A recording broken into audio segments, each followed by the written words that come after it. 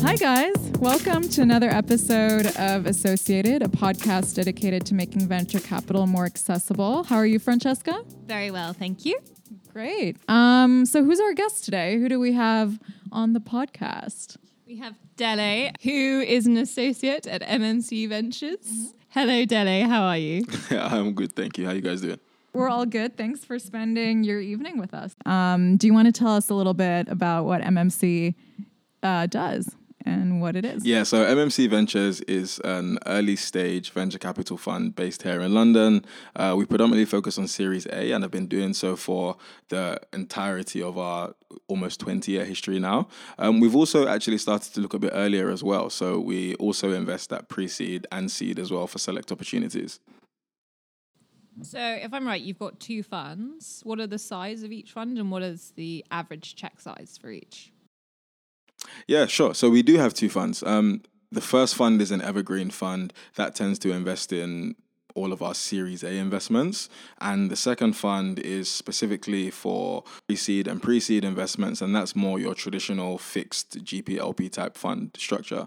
From both of them, actually, at MMC, given that we're generalist investors, we do both B2B and B2C tech companies.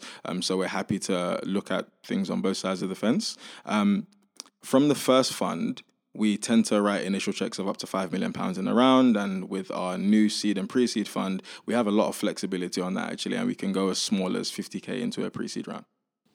And is your aim to sort of find these early stage businesses and then invest in them in your Series A fund? Like, what was the reasoning behind starting this seed fund? So for us, having invested in Series A for such a long period of time, what tends to happen is that you come across a number of opportunities that are either too early or too late for you. And when it comes to the ones that were too early, we were actually meeting teams that were super smart, super sharp, super ambitious, had great hypotheses around the market. And we felt that there were sometimes we missed out on those opportunities by saying, hey, you know what, we really like you, but let's stay in touch for 12 to 18 months when you start getting to look like the typical Series A companies that we back. So instead, we said, instead of losing out on those opportunities, why not set up a vehicle that allows us to really act on those as soon as we have conviction on great founders that are a bit earlier than where we'd normally play. I think that's very good reasoning there. So I believe you've got quite an interesting method of deciding what businesses to go out. You've got this special team, is that right? Yeah, so we also have a research and insights team, actually, and it's one of the things that makes us slightly different from a lot of other funds that we see out there in the market. Now, that fund is essentially part of our investment team and sits as sort of like an enablement layer underneath, just to ensure that they challenge us and make sure that the quality and rigor of the thinking that we've come to be known for, make sure it's spread out throughout our entire investment process and investment decisions we make. Cool. I actually wanted to focus specifically on you now and your background. You've done consulting, you've done banking, you studied medicine, you were in Indonesia and then Nigeria, and now you're here. Could you tell us a bit about your journey to where you are now? Yeah, one word, confused. Yeah. So I mean, I grew up in East London. I started off by studying medicine. I think at the time, the question was, what are you good at? And sciences and maths were up there. And what do you think provides a stable but exciting looking career going forward? And that seemed like the thing I really wanted to do. But then at the same time, you make that decision really when you're 16 years old, because at that point you have to choose your A-levels, the right A-levels that can get you onto the course. And you sort of lock yourself in from then. But if you think about it, that's where sometimes maybe the US system for becoming a doctor is a bit better, because you have to do some sort of pre-med type course, and that is your first degree, and then you go to med school. And I think by the time you're 22 and finishing that first degree, you're probably, even though you don't fully know yourself yet, I think you're in a much better place from which you can make that sort of lifelong decision. Well, 16-year-old Dele sounds very sensible. No. let's just thank the times for growth. Okay, so you're 16, decided you wanted to do medicine, which in my eyes sounds very sensible. You might not have spent much time at med school with med school people. Okay. So then you studied medicine for a while? Yeah, I completed it. I qualified. Amazing. I qualified, but I think I realized about halfway through that this wasn't going to be like a long-term thing. But in all honesty, I loved like surgery. That was the thing that I was probably most passionate about while I was there, because it's like it's super tangible, right? And I love DIY personally. So if someone has an IKEA bed to put together, that's me. I'm there. For all your IKEA assembling needs, email Dele at. Yeah. So like. So for me, that was just like a place where you could really, like in the theater, you zone out. Obviously at that stage, I was just assisting and like even in some instances just watching. But you really zone out over the course of a few hours, and like you get something physically done, right? It's not. I found that very different from updating prescription charts and doing other things that weren't you directly impacting, I guess, the patient outcome. But when you spend a lot of time in hospitals, you start to see how, in my opinion at the time, how repetitive a lot of it was, number one. And number two, how I felt there was a mismatch between what we spent most of our days doing, or at least what the doctors spent most of their days doing, and how much training they had over time. I felt like people had studied for way too long and sacrificed for way too much to be in a system that I think should optimize a bit more for their sort of intellectual capability rather than their capacity as almost like human labor, if you know what I mean. And that was something that just didn't really sit well with me, number one. I think number two, this was around the time when I was just doing a lot of random side reading into just tech and early stage companies, and YC had just like become super, super prominent over here, especially. Uber had just launched, Dropbox was picking up a lot of steam. It was like everything was just moving really fast. But then at the same time, you read all of that on the train in or at home, and then you get to the hospital and no one wants to hear about any innovation. No one really has their eye on anything outside of the four walls of the hospital. And that was one thing I really didn't like. I felt like it was super tunnel visioned. And to be honest, I wanna caveat that because that was my own personal experience, and it could have been different for a lot of people. So I'm not going to speak on the entire profession like that or the entire culture of medicine like that. But that was one thing that I experienced that definitely pushed me to the other side. And then you had a few, I guess, would it be right to say like exploratory opportunities in banking and consulting? My takeaway early on was that I hadn't found quite yet what I want to spend the rest of my life doing, but at least I know two things. I know like which things I want to rule out up front really quickly, and number two, I also know that I'm not willing to like cut this like really certain med degree short for this half-hearted thing that I don't know enough about. It's probably best to stay to the end and use all of my free time between now and then to get really sharp on what it is I want to do at the end, and see if I can potentially rediscover my love for medicine, which I didn't think was ever going to happen, but hey, it is what it is. And then I think as I progressed through each year, the amount of time I thought I would stay in medicine once I left just decreased like more and more, to the point where when I was in my final year, I had applied for a consulting gig. I decided that that's the place I wanted to start my career. And I was just like, you know what, screw it. If you know with a high degree of certainty that this space is somewhere you don't want to be, just don't apply. Like, forget it. Don't apply for a junior doctor post. Just go gung-ho on whatever it is that you think you want to do. And at the time, I also had, because I just interned at a bank over the summer, worst case scenario, I would have a job when I came out anyway. So, I mean, people like to look at it sometimes as, oh, you know, you're really bold for leaving. But I think I did calculate it a lot, and it felt like a fairly safe bet at the time. I could always come back if I wanted to. And so was that at Deutsche? That was... Yeah, okay. the offer was from Deutsche beforehand. Okay. And then you moved to Rocket in Indonesia. How did that come about? Because I mean, would that be like your first step into the tech venture ecosystem, would you say? Yeah, pretty much. When I graduated and I had the consulting offer lined up, they were super gracious, actually. They said, look, we know you've spent the last 6+ years studying to become a medic and working really hard. Feel free to like defer by a year or so, and just go and like explore some of your other interests. Most people decided to go traveling and like do some other fun stuff. I was like, nah, like there's two things I want to do. Firstly, I want to get out of London because I'd just been here my whole life at that point. And secondly, I wanted to like just get deeper into this early stage space.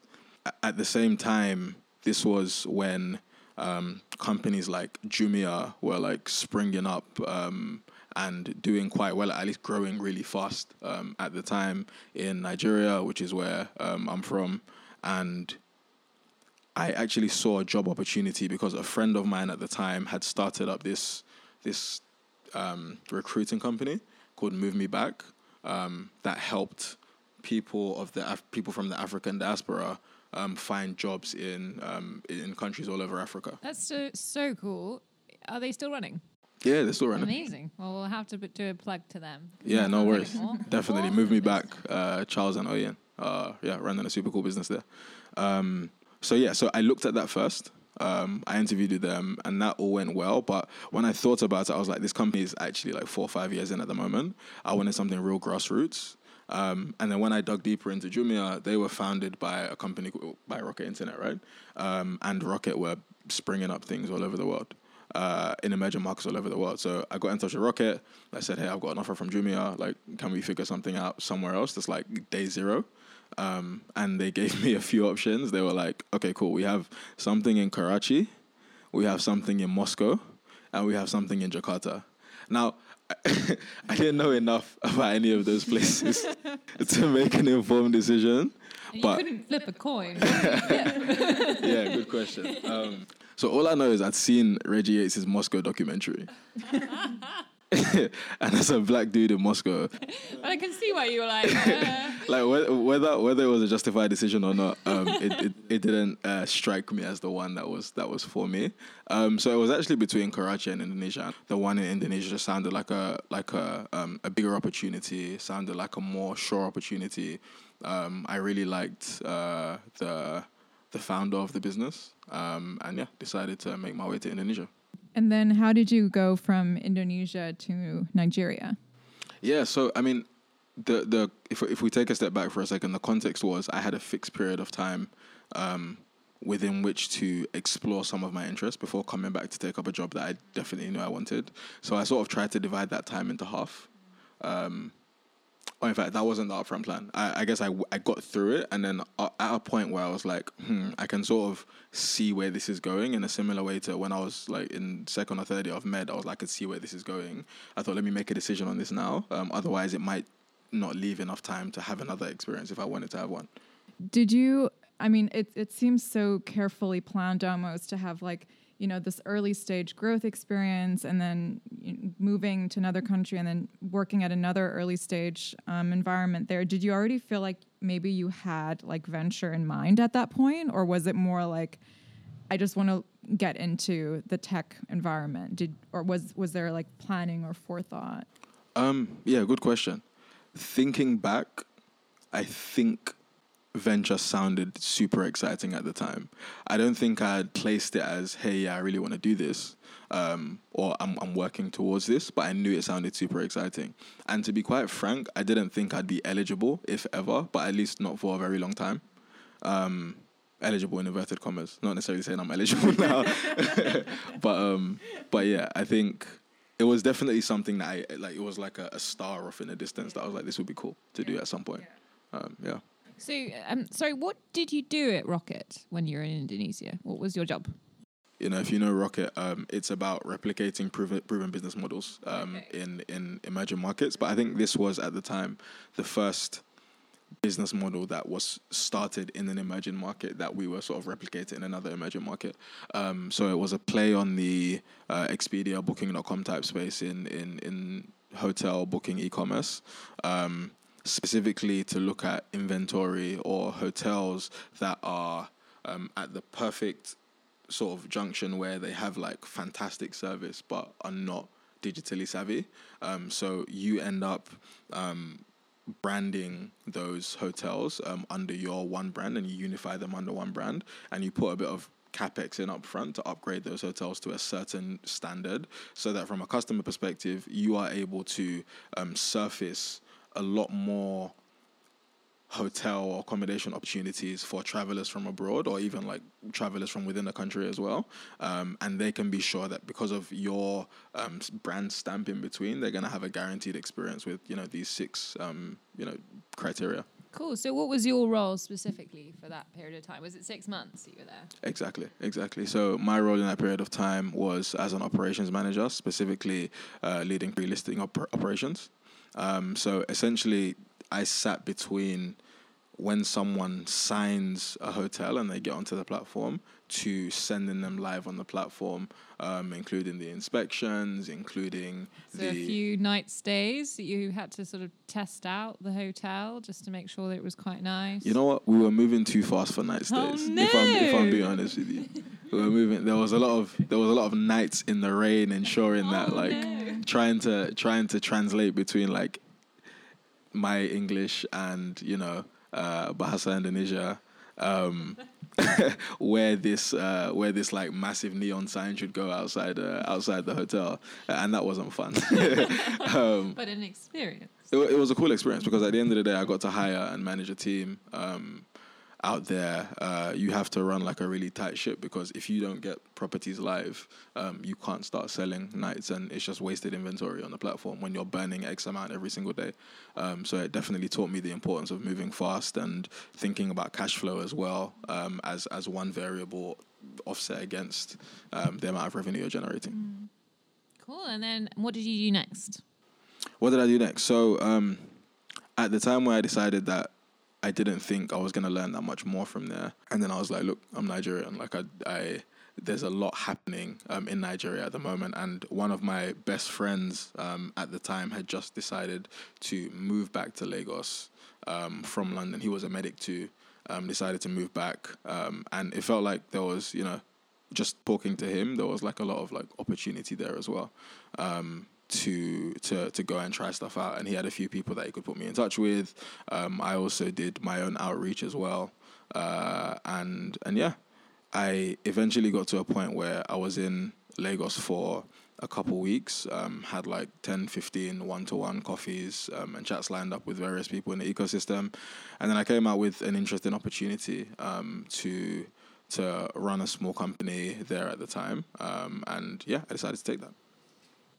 You said that's quite a lot of coffees. Do you think you had the advantage of just knowing people, from that area, that you were able to just sort of so quickly kind of get yourself a job, or do you think the ecosystem is quite open for people coming in and landing and taking off straight away? I mean, 2 weeks is super quick. I think my ideas about the strength of certain brands, whether justified or not, started to pay off then. Because I think what people see is this like medic that has like certain big logos on their CV that they understand and like recognize and respect. And that, I think, definitely like gave a bit of a push in that market when there weren't that many people at the time who were deciding to come back with those sort of names on their CV, to be honest with you. So a bit of a, like, it's almost like, what you have, like at least how people perceive certain things, and you play to it. That's very good advice. I like that. And then after that? Yeah, and then after that, you fast forward 9 months or so, and then I'm back in London.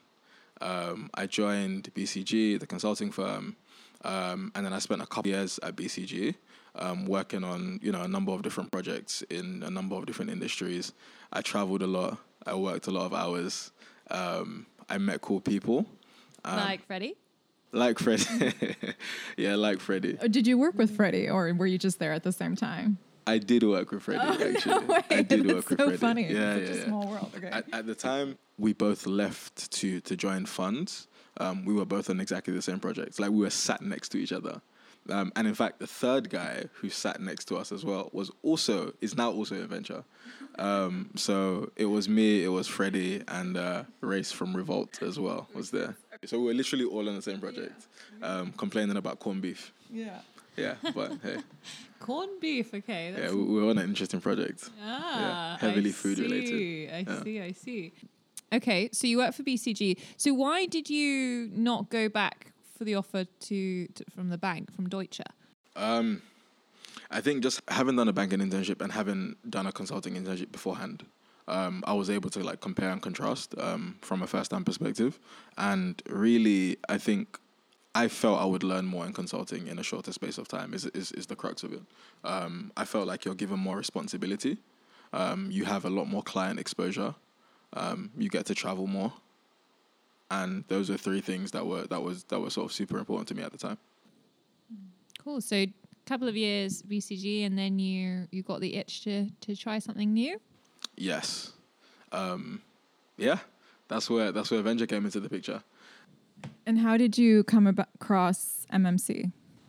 Yeah. So a recruiter told me about this opportunity at MMC. At the time, I was sort of interviewing with a couple of funds. A recruiter told me about the MMC opportunity. I ended up, like, I think it was really cool how quickly MMC moved, because I think I came in for an interview on a Monday.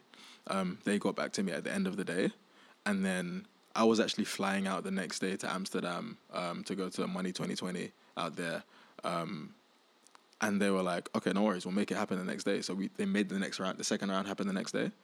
And that was super impressive to me, because I was like, okay, cool. Like, I mean, it's the same thing when you're looking at a company, right? I think momentum plays a big part in helping convey to the company that you know what you want, and that you have some degree of confidence that they are it.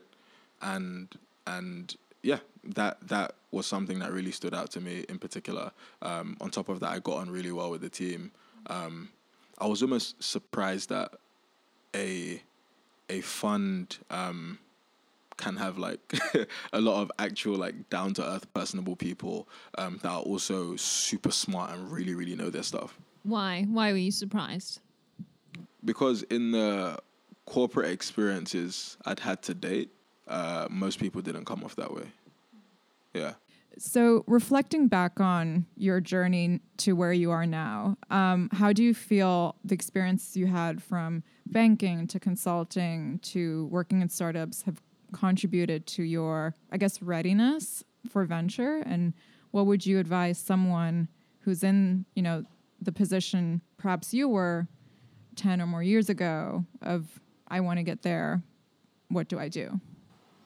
Yeah, good question. Try and do the thing. If you have options ahead of you, try and do the thing early on that provides you with the most bargaining chips later on down the line.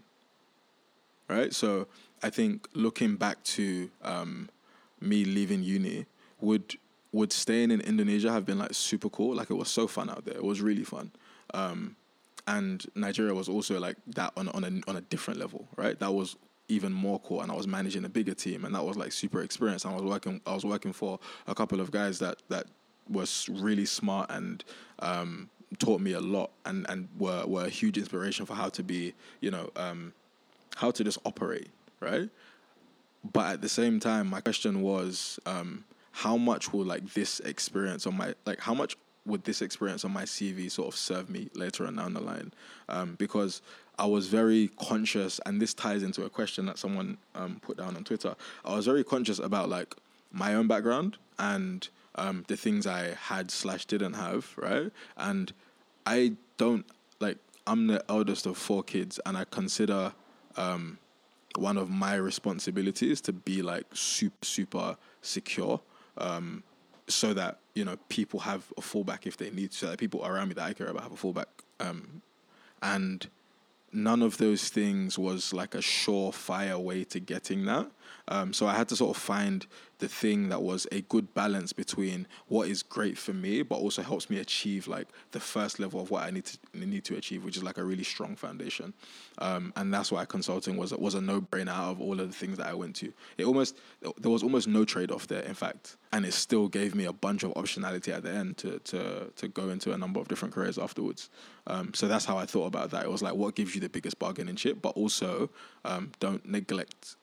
Don't be honest about what circumstance you're in, and what you need to survive, or I guess just be who you need to be for the people around you. Yeah. So that was the first one. After consulting, I felt I have enough of what I would need to do to sort of have a good I guess, glass floor in a sense, that you can't go beneath a certain level. And then after that, I was sort of free to explore and experiment. At that point, there were three things that I was thinking about. Be like a chief of staff at a fast-growing early stage Series A, B, maybe company, or VC. And I looked around for a number of those different roles, and all of those seemed to me like they were exciting. I could see what the next step looked like for each of those, and I could understand how I was, again, trading what I had right now for something that I felt was like a step up in my career. And why did you choose venture capital over those other options? Honestly, I looked around at a number of different things, and I was still open to all of them by the time I chose to join MMC. But it came, and it was a really good opportunity. And I think any of the other opportunities would have had to be like really, really amazing for me to like decide not to take this. I think it was a great choice, and I still do.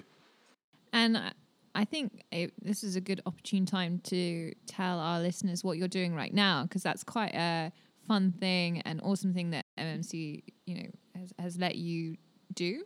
Yeah, very cool. So as of a few weeks ago now, I actually joined one of our portfolio companies on secondment temporarily. That's awesome. Congrats. Thank you. So I joined Gusto, the AI-powered recipe kit delivery company, who essentially showcases customers 50 recipes a week now, and based on what you order, deliver you a pre-packed, pre-measured set of ingredients that you can go home and cook with very minimal hassle, and you get like great healthy meals for a decent price.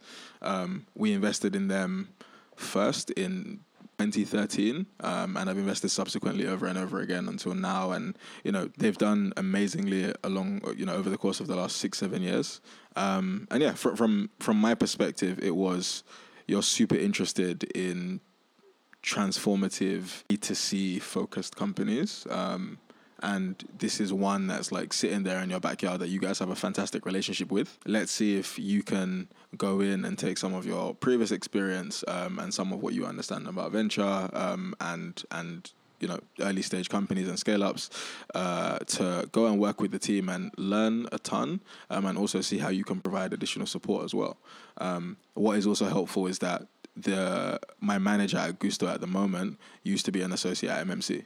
And there's another member of staff at Gusto that came on secondment to MMC a couple of years back. So I think how we work with our portfolio companies and what you can expect from MMC, I think this is one of the best examples of us actually not being afraid to go out on a limb to like to get deeper than just like the typical investor-investee type relationship.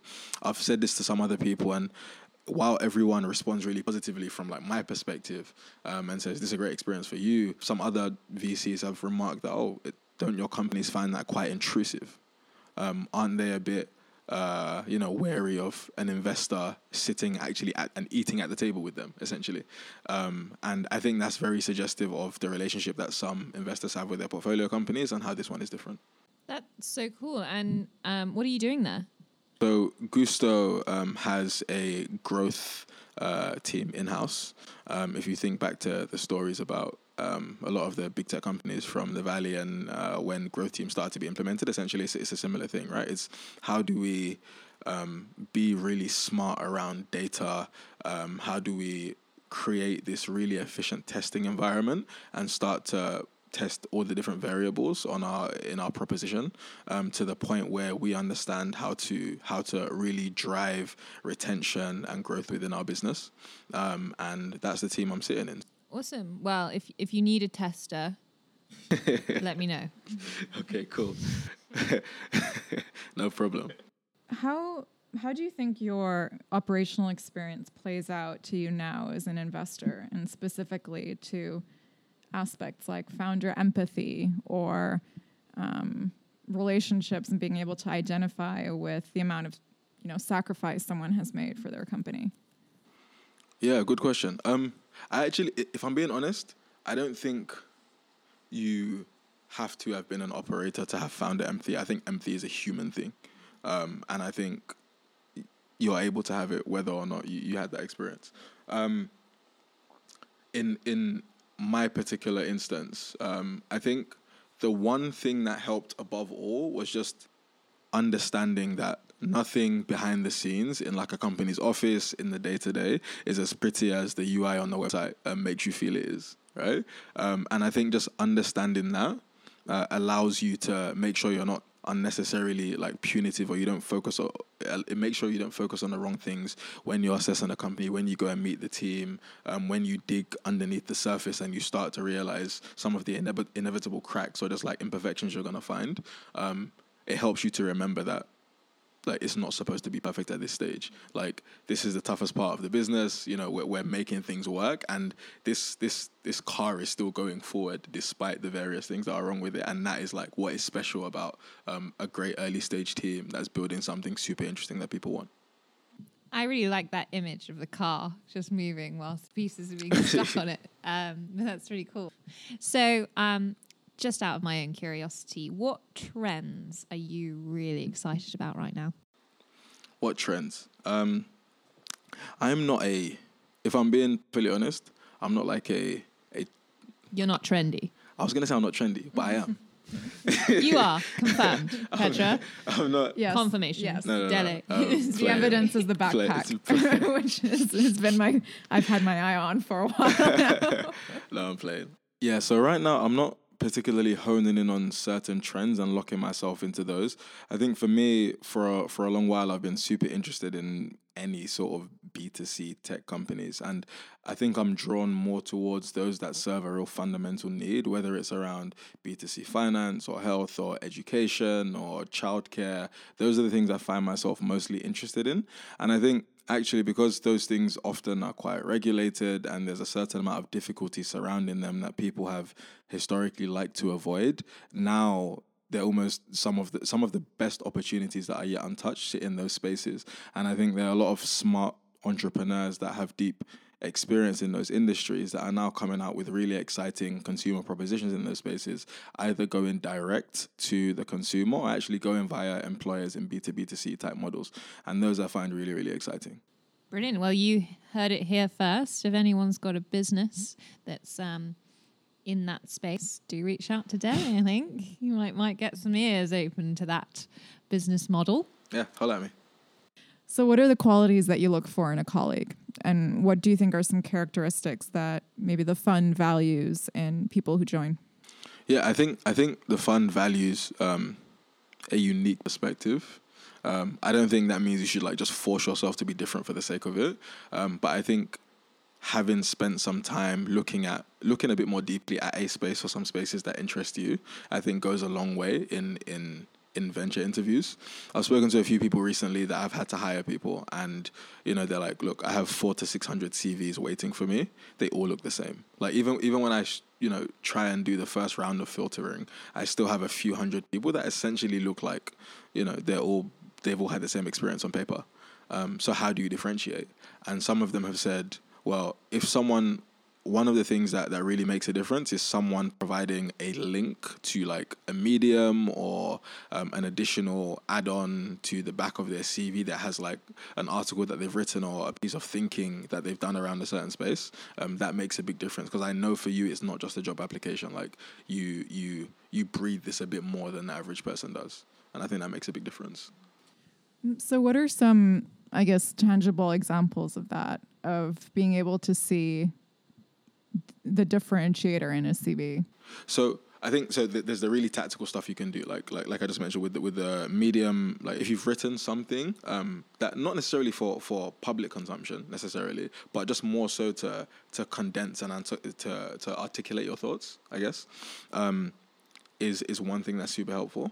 Another thing is if you're looking down a CV, just seeing where someone has had, I guess, a variety of interesting experiences can be quite cool as well, because the thing that at least starts to point you towards is maybe the person is able to code switch and shift in and out of like different mindsets, because you need to do that a lot. You might be reading about a logistics company in one space and another one in sort of like a performance marketing optimization type company in another sense, and another one is around some sort of API management type solution, and those are all really different spaces. So you need to be able to like dive in and dive out and dive in and dive out of really unrelated spaces. and not hold too many prejudices from spaces that you've looked at before, and still be able to look at things afresh and anew when they come through. Awesome. I'm also interested to know what you look for in a founder. In all honesty, I think it just comes down to one thing, and I think that's like insight. I'm really impressed when someone can show me that, like, as the founder of a certain business, they know a space really, really well. They know it really, really well.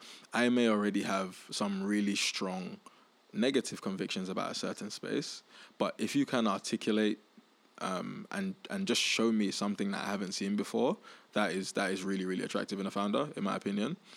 It shows me that you've put in the time to do a lot of homework and to get deep on this, and even if we don't end up investing in you at that stage, I think there's so much work you could end up doing with that person later on down the line.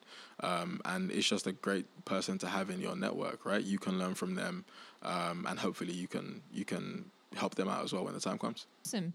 Right, shall we go to question time? We can do. So thank you to everyone that has submitted a question, and I think it's your choice to pick whose question you'd like to answer. So who have you picked? Yeah, cool.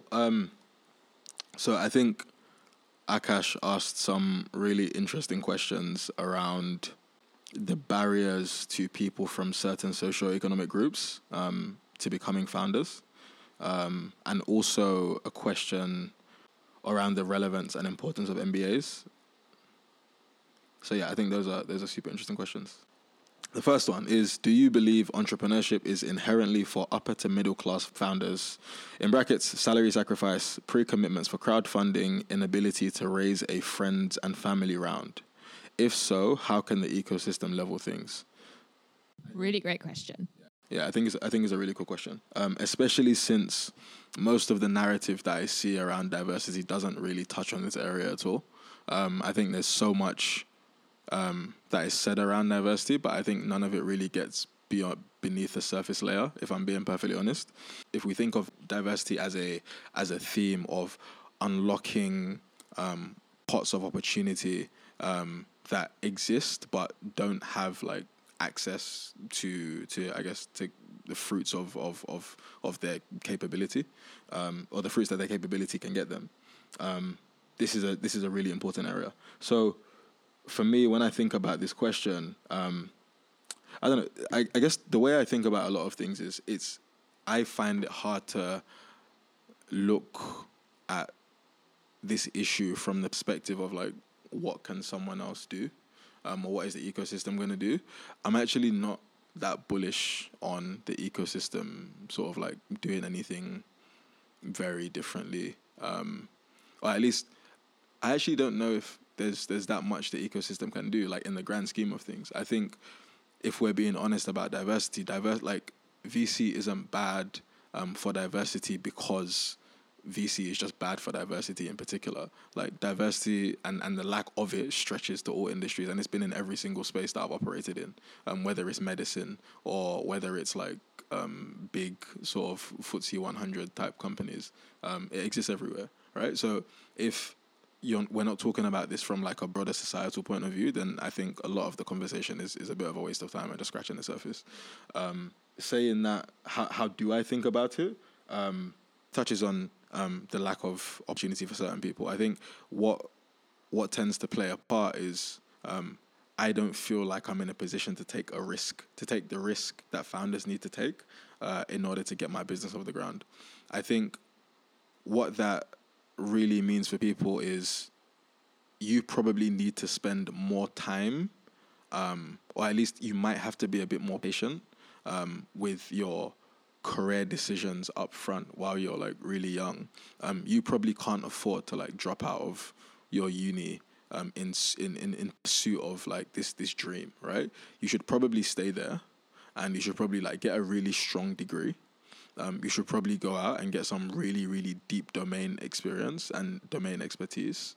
And then you come out as, let's just say, for argument's sake, a 30-year-old, a 32-year-old with a decent amount of savings under your belt, with potentially like a house, a mortgage, if that's what you want, with just a few things set up such that you have a bit of personal runway to then go out and try something. Maybe you don't want to have a mortgage at that point, actually. Maybe you just want that money all to be runway for you. I think at a certain point you can start to think about your savings pool as like personal runway, right? It's like if you've managed to save up 100 grand in the first 15 years of your career, because you made certain decisions around it, then that, 100 grand can, if you say you can live off 2K a month, with your current living circumstances, can stretch to 50 months, which is like over 4 years of runway, right? For you as a person. And then on top of that, you just have a more recognizable profile from like investors that think a certain way, as someone who like, has a stellar investment in sort of inverted commas background, and knows the space really, really well. And then you sort of start to get into a place where people are like, actually, I want to give that person money. Even if not, you have the opportunity to like just go the traction route and see how many different ways can I iterate my product and service, to be able to build this. And by that point, if you spent 10 years getting really deep and being quite thoughtful about what space you're in and what you do with your spare time, you should also have like, or at least you can also build a really good network of people around you that can help when the time comes. So I think that's the way you sort of mitigate a bit against your background and circumstances. It doesn't work for everyone, I know. It might not work. There's a bunch of like additional complications, but if I'm going to give a general answer, that's the best general answer I can give. It really is a brilliant answer. That's incredible. And you've also very kindly offered to answer another one of Akash's questions. So thank you very much today. So Akash's question is, a lot of aspiring entrepreneurs face a choice between an MBA now and then a startup after, or doing a startup today. MBA might help with fundraising, while startup is great experience. And with how cheap it is to start plus capital available, which route would you advise? I think the facts about an MBA are that an MBA is really expensive in cash, in sort of like cash terms, but also it takes up 2 years of your life. Now, I don't think an MBA is like blanket a good or a bad decision, but I think you really need to consider it from your own perspective. If I give you my context, right, I had just finished consulting, and of course an MBA is always a potential option for someone in that position. They always talk about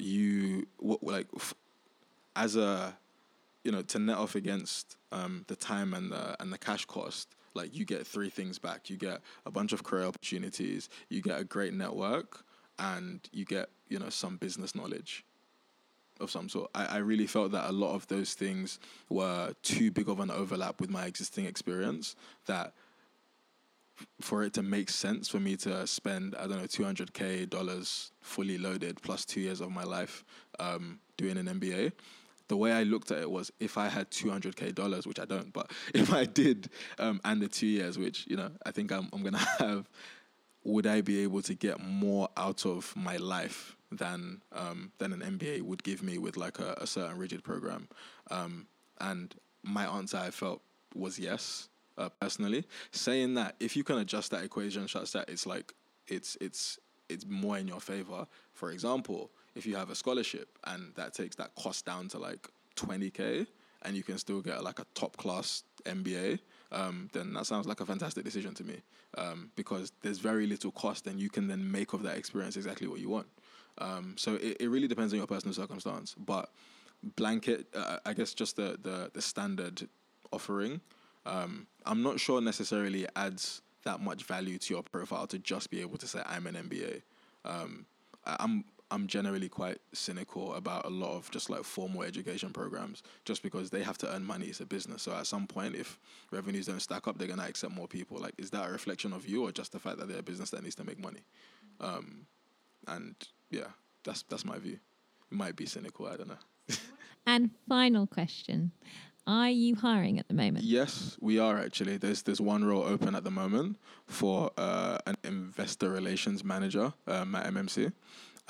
So essentially, we're looking for someone who leads on the LP side of things. So on the fundraising side, where we get our capital from, there are a number of activities around fundraising, around keeping people informed about what the fund is doing, and a bunch of activities around that. So we are looking for somebody to fill that position at the moment. Fantastic. And previously, you've already given some really good descriptions on top tips to stand out. So that's super helpful. So Delhi, how can people get in contact with you? Yeah, so you can, I think the best way is to go onto MMC's website at mmcventures.com, navigate to the team page from there, and you can see all of us, including me. Feel free to reach out to anyone on the investment team that you feel has a good overlap with the business you're starting or the business you're thinking of starting, and we'll be happy to take it from there. And also personally, if you want to reach out, I am on Twitter at Dels Akin, which is DELSAKIN. Thank you so much, Dele. Cool, no problems. Thank you for having me. Thank you, Dele. Cheers. It's been a great evening. Thank you so much for listening. An extra special thank you for all those people that submitted their questions on Twitter and on our email. If you'd like to follow us on Twitter, please do at associated_pod, Instagram at Associated Podcast. And if you have any questions you'd like to ask our speakers, please jot us a line at associatedpodcast@gmail.com. So please subscribe, share, like, and see you all next week. Thanks.